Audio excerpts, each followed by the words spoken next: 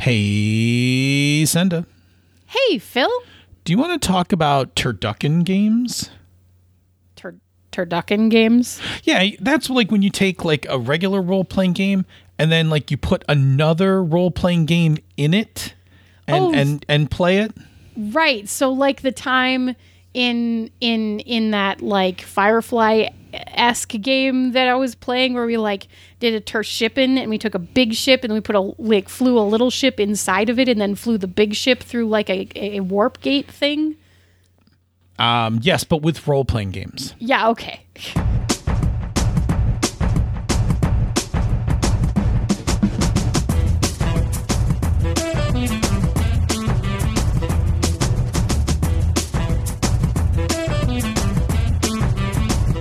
And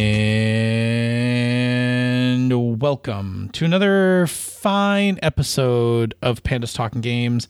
I am your host who likes to put microscope into a number of my games to make histories.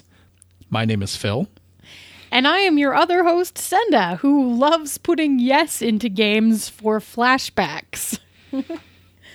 Excellent. You caught right on to the... Yeah, I'm really good at it now. We've been doing this for a while. Yes. Shockingly, today's episode comes from us. Yeah, weird. Like weird, that doesn't right? happen very often, but I found a Post-it note in my inbox on my desk that said we were supposed to talk about this. So I figured we should probably talk about it. And that is, we are going to talk about turducken games, aka how to use other systems or games for flashbacks or side plots or basically other purposes that you can hook into your actual campaign game. I originally said we didn't have any definitions for this, but as I was talking to you during pre-show, I realized that we have like one like little definition. Surprise definition. Yeah, please. so we're going to just use the term main game as the role-playing game that you set out to originally play. It's what you had your session 0 in. It is the game that you are playing week to week. And then we're going to call the other one the side game, right? The side game is going to be the game that you added to the main game for some reason, which we will talk about shortly. Yes. Okay, so I'm going to give an example of this, which is... my main game would be Swords Without Master, right? I want to play a game of Swords Without Master, some, rogues doing cool roguish shit. Yep. But my side game would be Alex Roberts For the Queen as a way to describe the characters and to talk about everything that leads up to the moment I want to start my Swords Without Master game, which is the last card in For the Queen, right? Yes. The queen is under attack, right? So that would be, I would play the rogues phase. Right. No, not the rogues. Maybe the rogues phase. Maybe a perilous phase. Okay, you could start it with perilous, or Yes. it depends on what your purpose was and how you did it. Exactly. Yeah. But that, I think, like that combo for me is one that I've toyed with for a while. And just honestly, the pandemic hit before we had a chance to, for a number of us to be together to just kind of play it and see what happened. I know, it would be cool. But again, my main game being Swords Without Master, my side game being For the Queen as an opening to kind of build up what happens in the Swords game. Yeah. Or most recently, and I think it might have been the discussion of this that prompted this topic, and now I keep talking about it because now it's still an ongoing thing for us in my current game group, which is using the game Yes as a side game for flashbacks. And most recently we did this in Monster Hearts to find out how the ghost died. Right? Which is exciting. Which is information that still hasn't been revealed in the game. Right. But totally fun that you guys actually went from not knowing to like, hey, let's play this side game and actually come up with what happened. Right. Especially because it meant that the answer is, more interesting, I think, than it would have been if we had gone with some of the, more obvious answers. Agreed. Yeah. It's very All right, good. cool. All right, so that is what we're talking about. Let me tell you what we're not talking about, right? I want to make a distinction here. Yes. For the episode. What we're not talking about is taking the rules from a game and importing or grafting them onto your game. For instance, like if I'm playing 5e and I take the wilderness travel rules from Forbidden Lands and I just like add them to my 5e game. That is a separate topic, one that I think we did a long time ago that we might have called drifting rules. It was either done here or on the Misdirected Mark, one or the other. But that's a very different process, because the idea with that is that you are extracting a rule set, a subset or whatever from another game, and then you're going to kind of rework it a bit to fit into your main game. Yeah. Okay, that's a very different thing than what we're talking about. We are talking about literally going to play another role-playing game to inform something about your main game.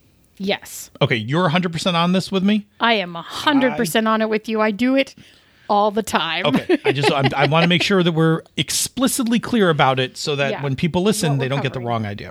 Okay, yes, cool. Absolutely, cool. All righty.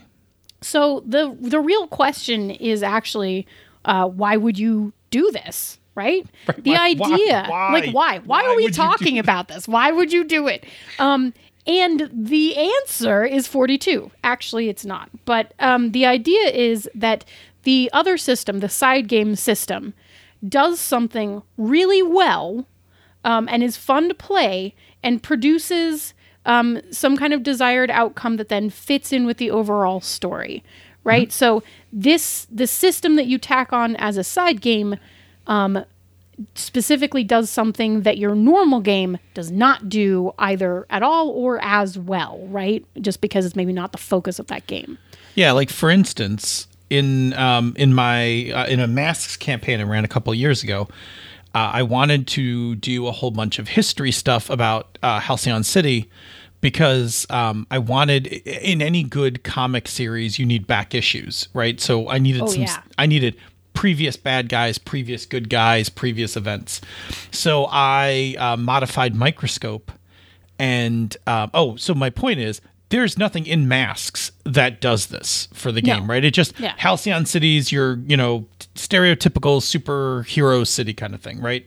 And go. Right. So I then went to Microscope, which is a game that specializes in making histories. Yes. Right. and used a modified version of that to then make the history from from World War II all the way to modern time. And then we used that material that we created for the players to make their characters up and tie some of their backstory into some of the backstory of the game. And then we actually, for the rest of the campaign, I just mined that that rich backstory for plot ideas, villains, and all that. Yeah. So, we should say there's a couple of ways you can do this, right? Yeah. And what absolutely. you're talking about is using it as a precursor to define things before your game starts. Absolutely. Which I've also used Microscope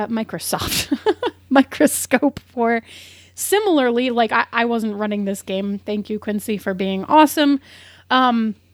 We actually used it as a precursor to our second Tales from the Loop game, because we needed to bridge the time and what had happened to our characters between our first Tales from the Loop game and our second Tales from the Loop game, which happened 10 years later, right? Yep. And we knew like actual world events that had happened, so those were like our markers as we went, and then we inserted the personal histories for everybody as we went, and that's how we figured out like where were our characters now, what had happened to them since the original events. So yeah, Microscope is great for things like that, right? Yeah, it's really excellent. Another way, which is funny because this is the main way you actually yes, use it, right? It's okay. I'm going to talk about it when you know. Exactly. Another way that you can use one of these side games is as a flashback, right? And that is to play out something that has happened previously in the timeline, but has not actually happened in the game. Yeah. Right? Like from the game started at some point in time and went forward, and you're going to use this side game to play out something that happened before that point, that session 1 point. Yes. Yeah. And we've my game group, we've used this for everything from like my teenage character's parents, to, you know, how did the ghost die, to like, how had these two characters previously met or interacted before everything started, because we know that they know each other and they have like an antagonistic relationship, but we don't know why or whatever. So we will pull out yes pretty much for anything, because for flashbacks, it has a predetermined end point, and that makes it ideal for playing anything that has a predetermined endpoint. Now, I should say we're definitely kind of hacking it. The actual game of Yes is specifically built to tell queer romance stories with happy endings, which is also an amazing way to play it. But we do warp it, because you can take that structure and say there's an endpoint and then just play it. Sure. Right? It's great. Yeah. So the third way that you can use a side game is basically as a subsystem, right? So this is inserting it kind of into more of the current or actual storyline as you continue through your campaign. And that's to play out something that is currently happening. An example that I don't think either of us have done yet, but I think would be really cool, would be to actually use Turning Point to play out a major decision of a character, probably an NPC, because if it was a PC, then, you know, people... They just make the decision. Right, they would just make the decision, and they would probably want to have control over that decision. But if you have a major NPC in your game who's confronted with a big life decision, it might be really cool to kind of have that moment out of the main game system to see what they would decide as a group, right? Could be really neat. Yeah, I would totally do this for a major NPC. Like maybe the king is deciding whether to go to battle or not, or whatever, like, right, whatever it needs to be. But then dropping into this side game of like, cool, like let's play out what's going on in this character's mind, and let's play it through some crucial scenes of their past. Yes. Right, to better understand them.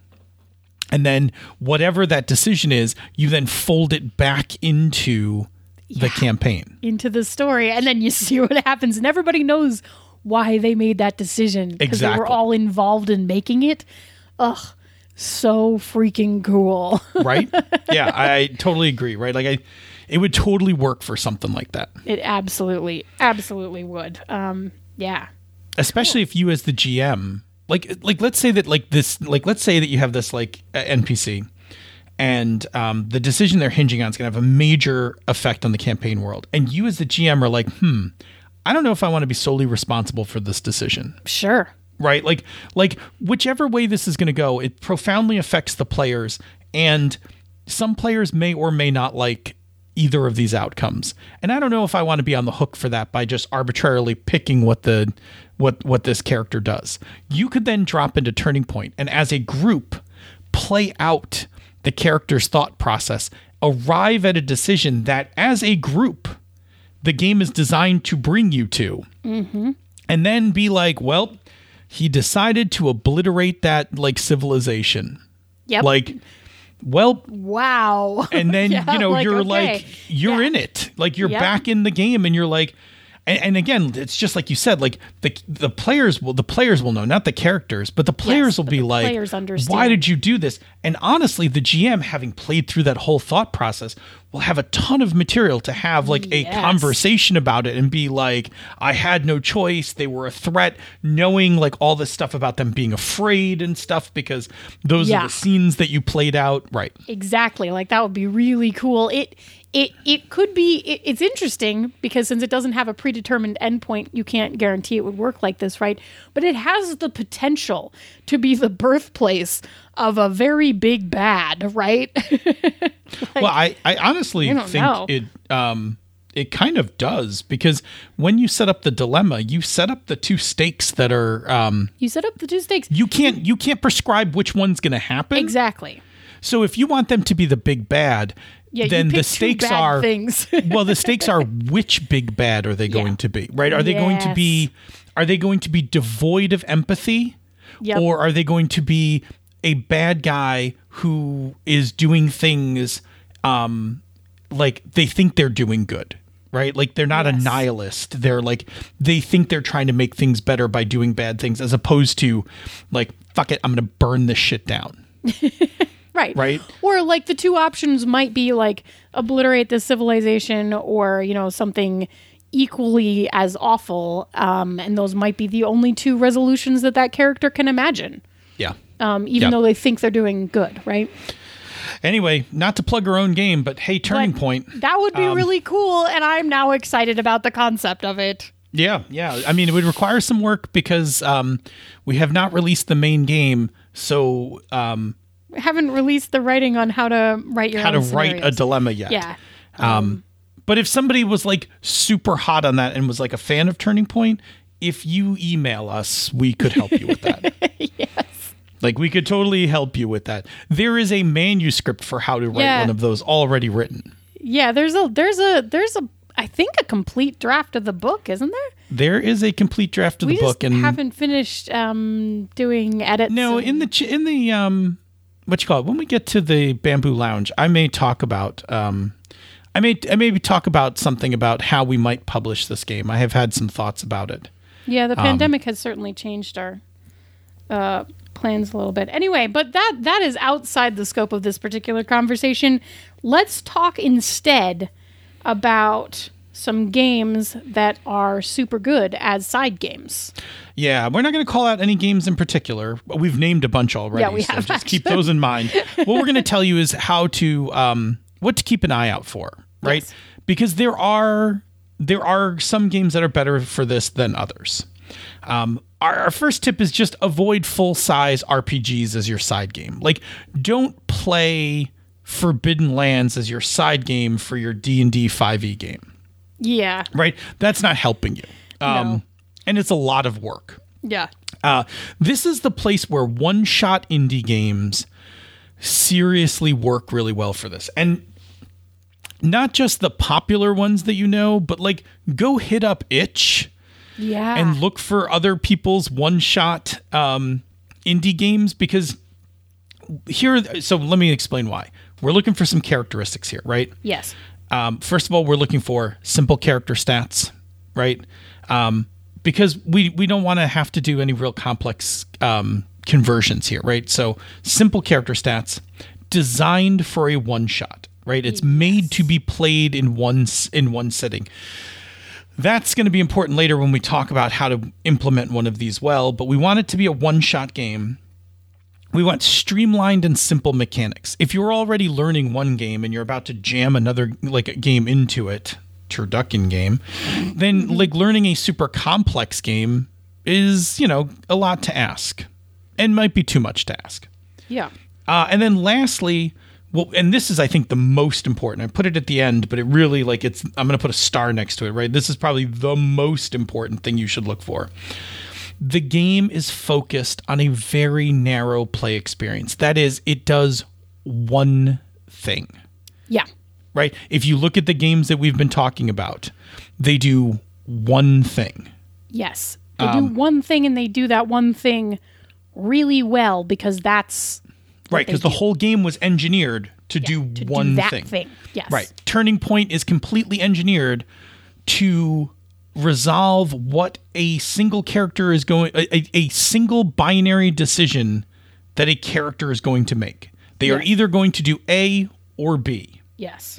Right? The game just plays it out to tell you which choice they're going to make.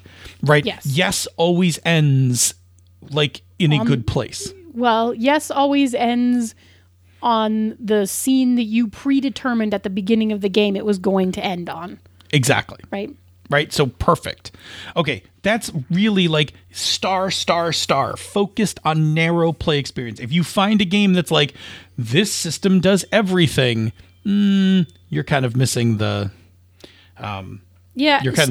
Stuffing an everything system into another everything system, or even an everything system into a PBTA game or something, it's probably not going to accomplish the cool feel of the side game that is what makes this fun to do. I was just having a very funny moment thinking about Star Trek as the main game and as the side game, Lasers and Feelings.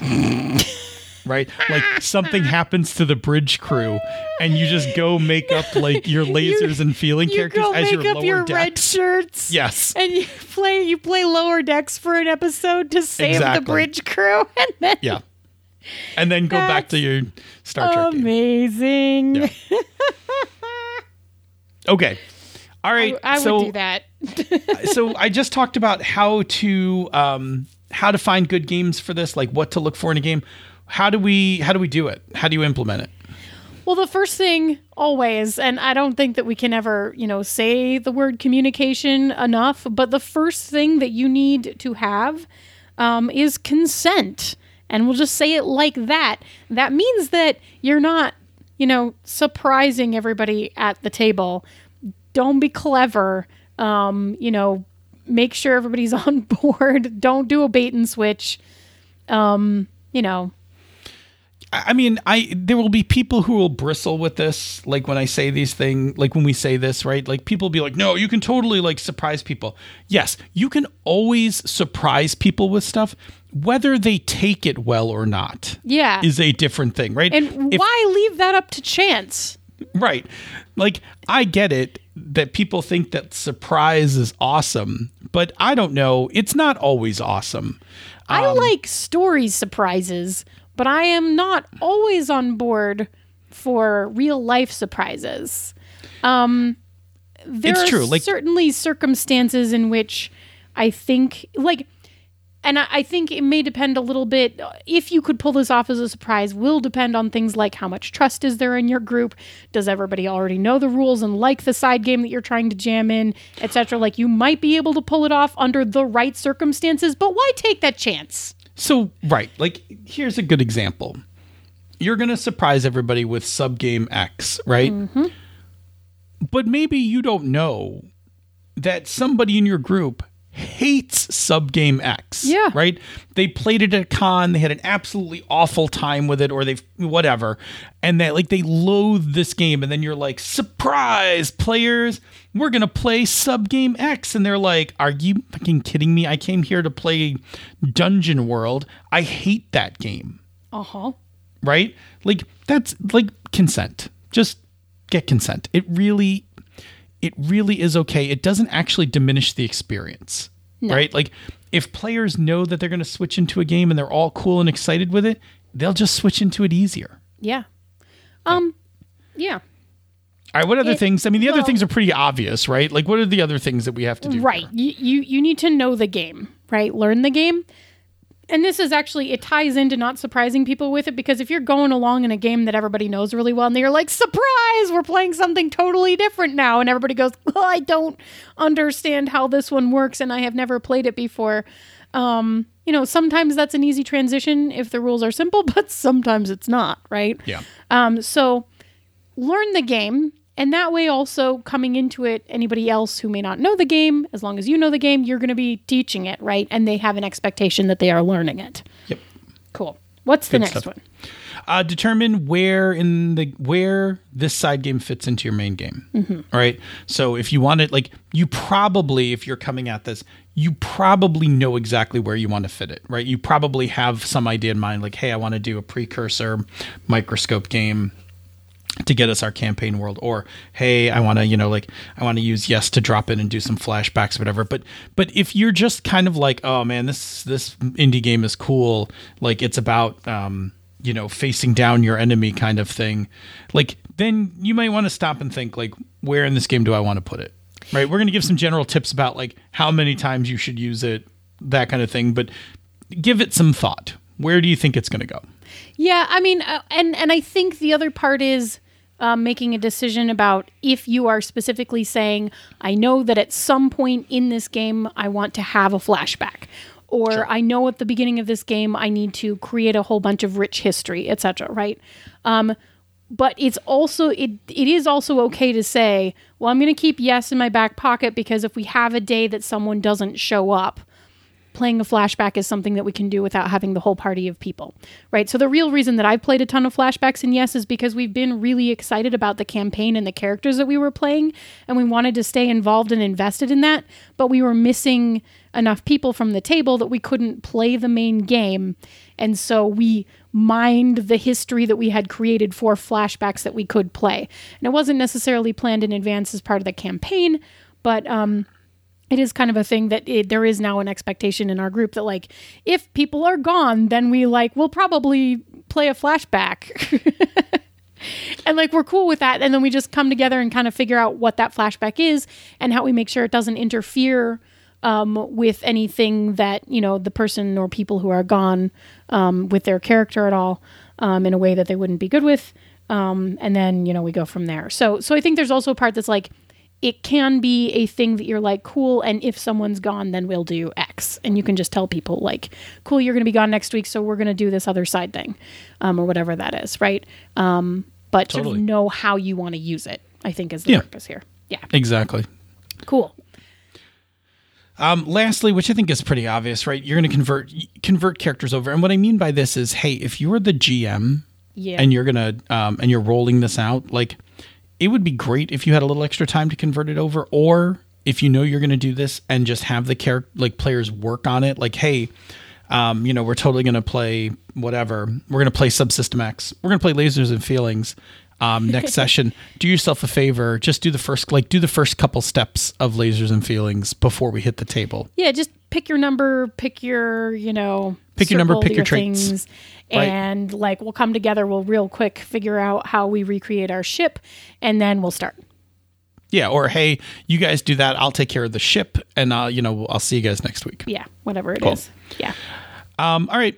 General tips. Want to just bounce back and forth, ping pong these? Yeah, sure, absolutely. So, the first one is to try to fit the side game in as a single session, and that's it makes it really easy because you've got a start and a finish within that session. You're not trying to switch games in the same play session, and it keeps things really clean and neat, and is especially true if you are doing something like what my crew does usually, which is this is coverage because someone is gone. You don't want that to drip over into when someone is back, right? Yeah, I mean, then it starts messing things up, right? Because that person comes back, and you're like, "Well, we're now playing this game." I'm sorry, we're in the middle of the flashback, finding out how you died. You need to go plug your ears for another half an hour. Yeah, so exactly fit it. I'm gonna say this one, people will argue and bristle, but I'm just giving these tips out. Take them with a grain of salt, or use which ones. Your mileage may vary. Use this technique sparingly. Right? A couple times in your campaign. Now, I will caveat that with, if you're doing it because of blown game, right? Yeah, that's different. That's different. Just use it when there's a blown game. But if you're like going to do the turning point thing. Yeah. Right? Yeah. Don't do that for like every NPC or like every adventure. This NPC needs to decide if he wants orange juice or coffee with his breakfast. Let's have a breakout Off to turning point. Yeah. Yes. No, save it like a couple, like once or twice in a campaign. It's a cool way to add flavor without like overdoing it. Yes. Yeah. Okay. Agree. Next one. And then the next one is only introduce one system in a campaign. And I think that's pretty fair, right? Like, I don't think that you would necessarily want to be running a game of, I don't know, even just D&D, and then be having flashbacks in Yes, playing out major NPC decisions in Turning Point, and also you did Microscope to start it. And people might be like, are we actually playing D&D? Yeah, what are we playing? I will say this, right? I put this up as well. I totally agree with it. I could see somebody setting out to do a campaign like that. Like, hey, we're going to play this, we're going to play all these indie games inside the framework of this campaign. Yeah. I'm not recommending it, but if you're doing it because you want to climb Everest or something, sure. It's win a world record, for most games stuffed inside a game, whatever, it's fine, do it. But I'm with you. I think the furthest that I would personally ever go with that with a campaign is that if you had one game that was a precursor and one game that you dropped in for coverage and or had planned for specific events sparingly within the actual game so that they weren't like both coming up in the middle of the game at random, I think that might be doable. That like you might create history and then go into the main game for a while and then maybe have a turning points game and then go back to the main game for a while. But I don't think that I would take like a bucket of like 15 different little indie games and dump them all in, right? Like I will say this. I will say that part of how many games you can stuff into a game is going to be determined by your system mastery of all these other games. Yeah. Like if you are super good and familiar at playing these other games and you want to drop one in or two in a campaign, I think it's fine because it's not going to be that disruptive if the whole group can seamlessly like, oh, cool, we're going to do a Turning Point thing. Great. We've all played a ton of Turning Point. Yeah. We all know exactly what to do here. Let's jump in and do it. Yeah. But if they're games that people aren't familiar with, like they don't have system mastery and comfort in, then every time you are introducing one of these into the game, you are creating a disruption. I now want to write a document. This is what's happening as we're sitting here having this conversation.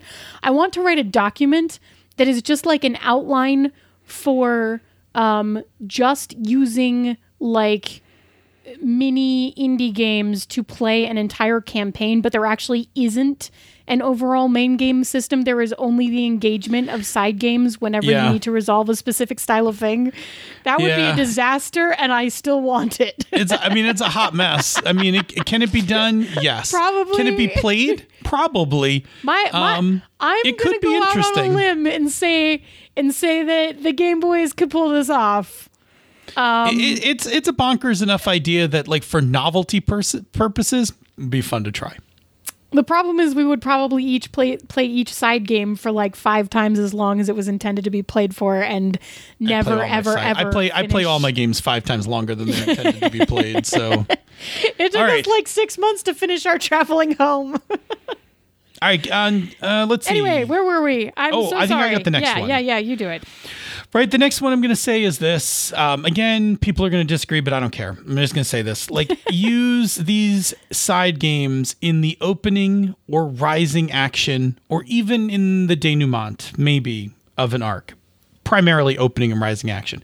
What I'm trying to tell you here is don't use a side game for the climax of your game. You came to play the main game. The climax of your arc should be in the game you are playing. There are, of course, exceptions to this, but I'm standing by this statement, right? Like, if we're here to play some Dungeon World, I better get to the climax playing Dungeon World. It'd be cool if we're playing some other side things that get like inform us about everything before the climax. That's awesome.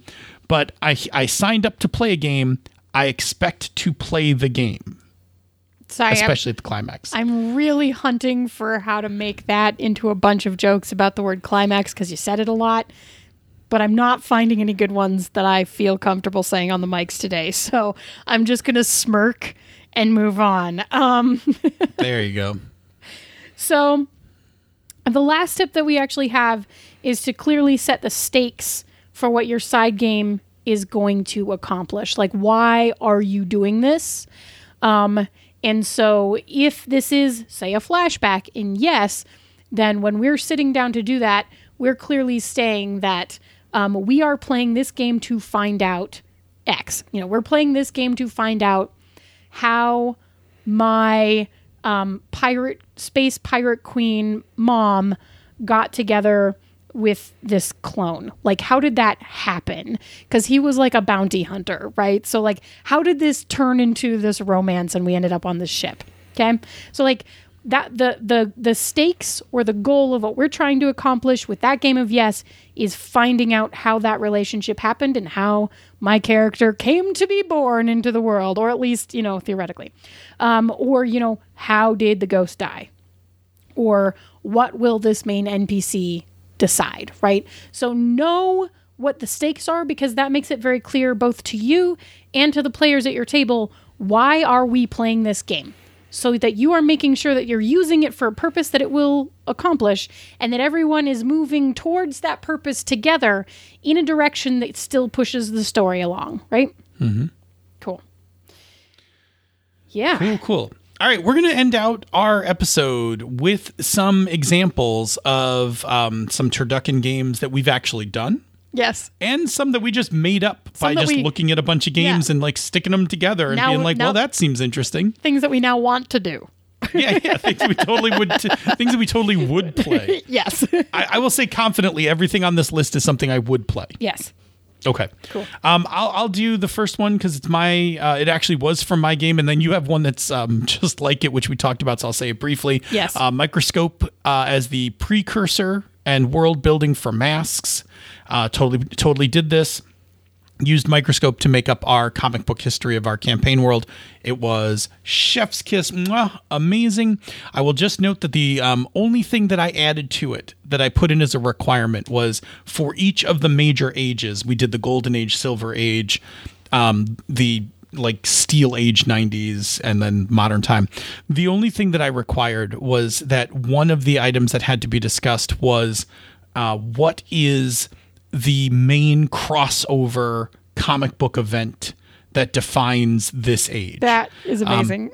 and that was huge because that actually played a lot into like the ideas that came from that played a lot into the rest of the shape of the campaign. So okay, that's me. You've also done this one. I have also done this one, and I mentioned it before, so I'll just say very briefly. We played a Tales from the Loop campaign that took place in 1980, and we were too impatient for things from the flood to get all the way out. So a couple years later, we picked up that game and those characters again, but we wanted to play them in the 90s, not the 80s. So we moved them forward to 1990. And to bridge what had happened to our characters between those two times, we basically laid out a game of Microscope that had some actual events, right, that happened between the 80s and the 90s, to actually make things happen. And then we put in our personal stuff like, my character went to college and met her fiance, and we discovered a lot about their relationship. And then because of all of this stuff that we kind of learned about it, the campaign ended up starting on the day of my wedding when we were supposed to get married. We didn't. I remember. There was an alien invasion instead, but but we were supposed to get married. But it was our effective way to bring Brett into the group. He had not been in the group for the previous Tales from the Loop game, and I think it was highly effective because it meant that he got to also sit there with us and build personal history into that and be built into, especially my personal history, right? Because we built in like, oh, this is when we met, and this is how we met, and like what we were doing, and like this is, all this stuff, right? And then we built his personal history in as Chaz from Chaz Corp. Yeah. Anyway, so the other one that I have to talk about, because I talk about it all the time, of course, is that we do use Yes for a lot of things. And we've used it. Gosh, we started using it, I think Scum and Villainy was the first time that we did it when we did Flashback. We flashed back a number of times in that game, but the first time that we did it ever was discovering how my character's parents got together, since it was a wanted space pirate queen and a clone bounty hunter, and it was very, it was so good. There's fan art. Not fan art. There is original art drawn by one of the people who was participating of one of the events in there. It was amazing. And it built a lot of backstory also for like my dad's brother, who was an actual character in the game and that sort of thing. We played some other backstories for that campaign. And yes, we played flashbacks for...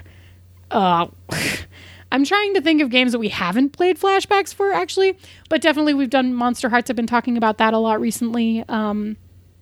Yeah, it's great. It's fantastic. We played an entire campaign in Yes, though, which is basically a series of strung together one-shots. Sure. With predetermined endpoints that were individual comic book-like episodes, right? And each comic episode kind of had an endpoint, and then we just played through each one. That was also fun. Anyway. I'll jump through the next one really quick. We've talked about it a bunch of times. For the Queen as the precursor for playing Swords Without Master. Heck yes. Breaking the Ice from the Romance trilogy, which is the first one, the Get to Know You one. Going into Thirsty Sword Lesbians. Or intermixed in the middle, right? Intermixed, it would totally work. Right? Like you've come up against your rival, right? And now you're going to go on your like 3 dates. Yeah.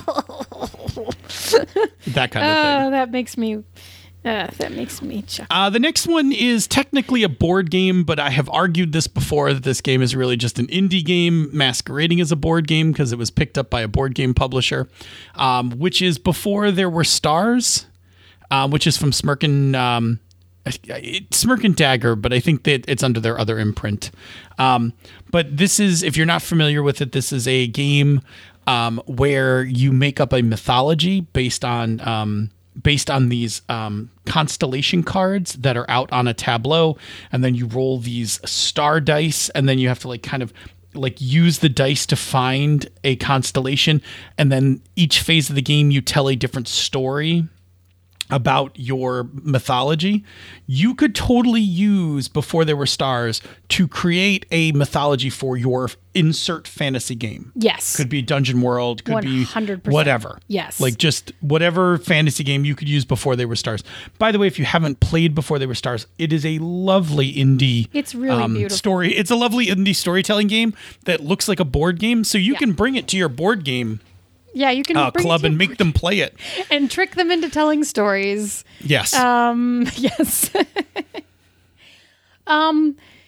You can also do something like One Quiet Year or Companion's Tale, going into from that like setup point into another game that you want it to lead into. So for like example, One Quiet Year might lead into something post-apocalyptic, might be an apocalypse world game, right? That would 100%.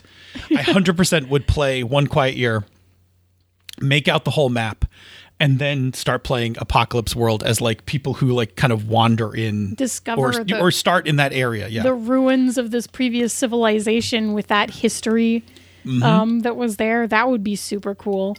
I actually have one more. Sure. Like there's so many more, just to be clear. This is just sort of some that we pulled out. One of the games that we played on She's a Super Geek back in 2020 was Couldn't Stand Still If You Tried, which is a long distance game where you basically write forum board entries as like space truckers, and not having met each other, but like having this communication point. Going from that game into some kind of sci-fi like team heist thing, I think would be really, really cool. Yeah, that actually could also be Scum and Villainy. Yes, actually 100% it would work. Or Orbital Blues. Right? I'm excited to read through Orbital Blues and discover, but Orbital Blues would be another really good choice there, right? So yeah, because I think that would give characters backstory and history before they came together, but like also have a little bit of like how you met, stuff happening in it.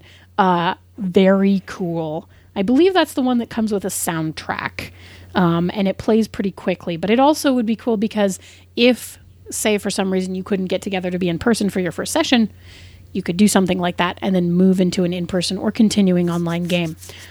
So I bring that one up because it works very, very well online. Indeed. Cool. All right. That's our topic on turducken games, right? The use of one game. Just stuff that game in there. Stuffed into the other game. Anyway, all right, couple tips or a couple things to wrap up on, right? Just a couple points to make clear. Your side game should best be a relatively streamlined, tightly focused indie game, something you can play in a session, something that you should play during the rising action or opening of your game, and use it to enhance your main game. If you find yourself only playing the side game, you probably should have just been playing the side game and not the main game. This is why we ended up playing a whole campaign of Yes. Yeah, exactly. Right? Exactly. That's the whole point. Okay. Anyway, it's cool. You should try it. It's a way to, just kind of mix some of your your stuff together in ways that you may not have thought of. I'll also say this, if you want to on Twitter, shout us out, name the episode and shout us out your turducken combination. Oh man, I really want to hear them. I bet there's so many that we didn't even think of, right? I really hardly, barely scraped the surface, right? Yes. Like, please tell us your favorite game combination that you have or would like to play, or list them out. It doesn't have to just be one. You don't have to pick. No, Indeed. No favorite children here. Yep. Sound good? Yes. Cool. All right. In order for us to get to the closing, please tell me about another game. Tell me about another show here on the Misdirected Mark Network. I was going to say another game, another one. You want me to come up with another one? No, just another show. Cool. All right. Well, There Is Super Geek is an actual play one-shot live streamed and created by 3 BIMPOC players who highlight the voices of marginalized folks in the tabletop RPG scene. They feature gender marginalized GMs and a diverse cast of rotating characters. Tune in every Thursday from 9 to 11 p.m. Eastern on the Misdirected Mark Twitch, or you can catch it as a podcast as well. I believe they are starting back into their new season here in the new year very shortly. Very cool. Yeah. Very cool indeed. Cool. Cinda, where do people find us on the internet? Well, you can find us on Twitter at Pandas Talk Games. You can find us in the Misdirected Mark forums, which is forums.misdirectedmark.com. You can find us on, I already said Twitter. Where else can you find us? We do these bespoke, just so you know. And we actually we literally make it up every time we talk. There's no script written down for it anymore, so it's all just based on memory, which you'd think I would be able to do by now. You can drop us an email, panda@misdirectedmark.com, or you can find us on the Tiki-Talkies. Good luck. Give it a try. And once you find us in one of those places, what can you do with that information? Sure. Unlike today's episode, which is a absolute anomaly that we come up with our own topic, you should send us some topics. Honestly, look, we really we're at 96% sourced topics for the show. We almost never come up with our own. We actually rely heavily upon all of you to toss ideas at us. There's a reason for it, right? I mean, one, we're lazy, but two, the real reason for it. The real reason for it is this. Our job here is to help you play better games, right? We want you to have fun when you hit the table. And sometimes there are things about RPGs that aren't necessarily fun because we don't have mastery over them, or we don't understand what we should do, or we run into, we don't know how to do a certain technique at the table for something, right? And that makes the game not fun. And if that happens too many times, you'll go find a hobby that's more fun than this one. And we love this hobby. And the only way it grows is for people to GM and to play games and to facilitate games and things like that. That's where we come in. What we want to do is take the things that are on your mind and brainstorm up some ideas for you. We have decades upon decades of role-playing experience to draw upon. We've been doing this for many, many years. And so if you have something on your mind, something that's like a thing you are struggling with in the game, we will come up with some ideas to help you out with it. Yeah. That's what we're here for. Yeah. And it's really good. It's good for us too, because we learn a lot when we do these things. Yes. We come up with this stuff too. So it benefits us as well. But really, I can't stress enough when I say this. People will say that people have to make games in order for there to be a hobby. They don't. There are plenty of games that are already in existence. Mm-hmm. For this to be a hobby, people need to play games. And the truth is, while we're still in the phase of this where we have GM-based games, the real way we're going to have games is because we have GMs who are running them. Yes. Right? There are way more players than GMs. We need GMs to run games. Otherwise, there isn't a hobby here. So, we need you. And the way we're going to do it is we're going to help you out. That's a long way to go for please send us some topics, yes, right? So, but please send us some topics. Anyway, if you like what we're doing here elsewhere on the Misdirected Mark Network, please consider supporting our Patreon campaign. Go to patreon.com/MMP. You will get access to the Bamboo Lounge, the bonus outtakes from Misdirected Mark, and you will get entry into our Slack room for life.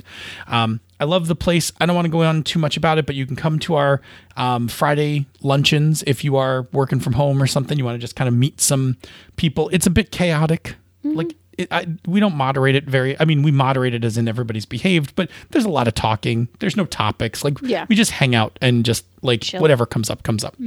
Anyway, you get those things. And you also, your patronage helps support the operations of the network, right? The web hosting, backups, mics, cables, blah, blah, blah, blah, blah. It's all important. And none of it would be possible without our current patrons. So we thank our current patrons very much. If you can, we would love if you could patron us. And if you can't, we totally understand. There's still other stuff you can do, which, Senda, I have said it in a nutshell. What is it? What should people be doing? Well, you can leave us. You can leave us ratings or reviews. No. You can talk about us. No. Do my part. Oh, okay. Do my part where you just your bit. Well, and then you can do the right. Tell your friends. Tell your friends. Tell other people. Tell random people on the internet, which you can either do by responding to tweets and stuff or whatever social media comes up when somebody says, hey, I'm looking for a good RPG podcast and I don't like listening to actual play, or I want advice on GMing or whatever it is, or what's your favorite TTRPG podcast? If we are your favorite TTRPG podcast, hey, we love you. Wow. This is very bespoke today. But really what it comes down to is just spread the word. We really appreciate it. And you can spread the word by telling people or responding to stuff on social media or recommending us to your friends, whatever it is. Or you can leave us a rating or review on Apple Podcasts or the podcatcher of your choice. And those reviews are kind of like a way of throwing that out to the ether and hopefully helping us with the search algorithms so that other random people with whom you would never have an actual interaction also get told that they should listen to our podcast, which is always the goal. Did that pretty much cover it? I think we got it. You totally got it. Yeah, that was great. Sorry for throwing that at you like that. Surprise! But I just, shake it up a little. Cool. Say, Senda. Yeah. What? Maybe it's a bit early to ask, but which character would you like to go into breaking the ice with in our Thirsty Sword lesbian game? It is a little early. There's still a lot of options. I don't think I'm ready to declare an option.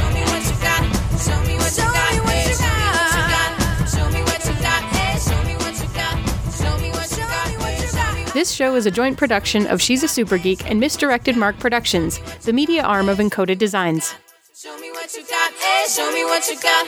Show me what you got, eh? Show me what you got. Show me what you got, eh? Show me what you got. Show me what you got, eh?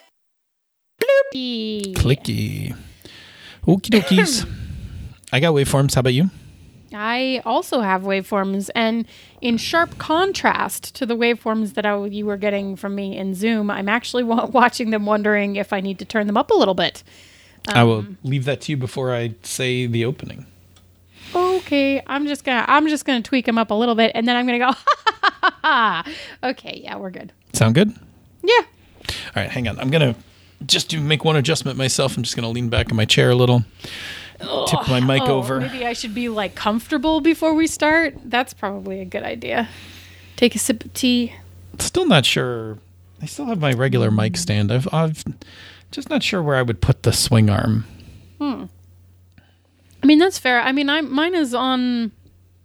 Well, I have an L-shaped desk, right? So mine is on the back corner of the L, and then I swing it over in front of me, and then when I'm not using it, I swing it back parallel against the wall. Yeah. Not 100% sure yet. I have to kind of take a look. Okay. All right, we good? Yeah, I think we're good. All right. You ready? Yes. Bloop. Cool. Cue music. Do. Ter shippin'.